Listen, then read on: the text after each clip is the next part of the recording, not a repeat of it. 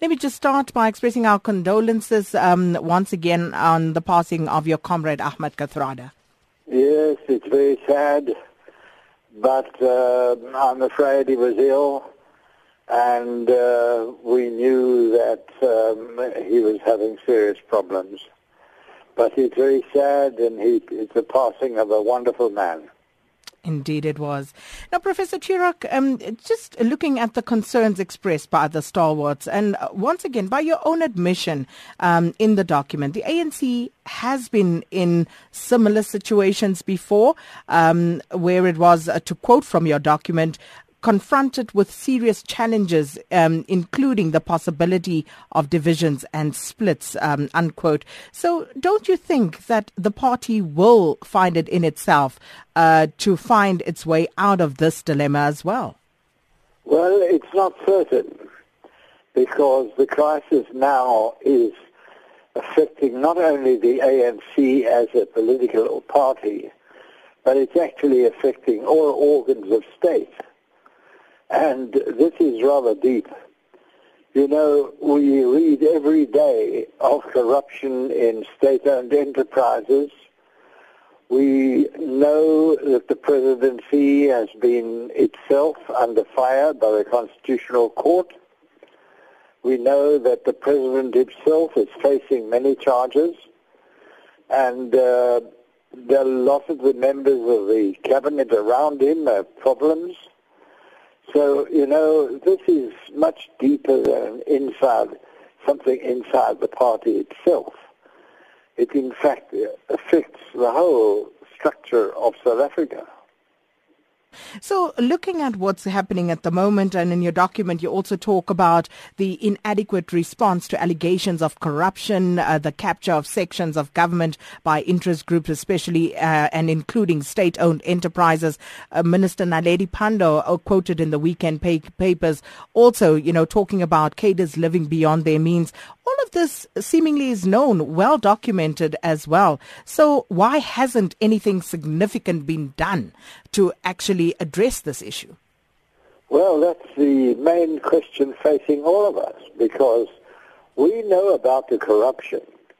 We know Naledi Pandor called for the audit of people's lifestyle, because we know that some ministers and senior public servants are behaving badly and ripping off the public purse. And we know this, it's well documented. You know, when I was in Parliament, the Department of Trade and Industry and the Public Service Administration did a survey of officials who are doing business.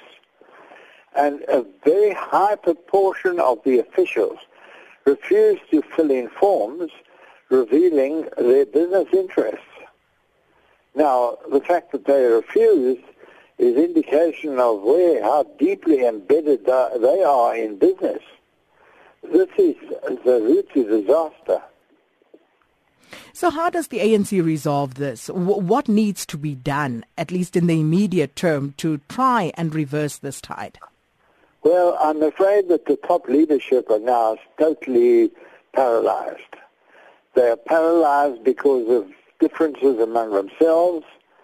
They're paralyzed because, frankly, the people at the top are heavily involved in bad conduct and, of course, don't like to admit it.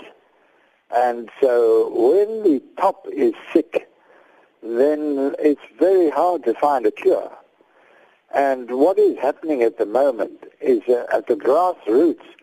I mean, if you listen to radio interviews, almost every caller is in despair at the moral condition of this country. And I meet a lot of people in business, in academia, and so on. And I was chairing a session on Monday, and in town, a conference, an international conference. And the people complaining about bad conduct in government was so large and pervasive that, you know, we all know what's going on. And, you know, when Naledi Pandor says that we need a lifestyle audit, you'd expect that the Integrity Committee of the ANC, which is led by Frene Ginwala, a very good person, but, one would expect that it's their mandate, it's their job to do an audit. They've done nothing. They have not responded to her. I would have thought there would be an immediate statement by the Integrity Committee of the ANC to say, thank you, Minister, we're going to follow up. No, silence. And indeed, this is so common that you begin to despair that the institutions of the ANC itself, especially the Integrity Committee, but the National Executive, are actually politically bankrupt.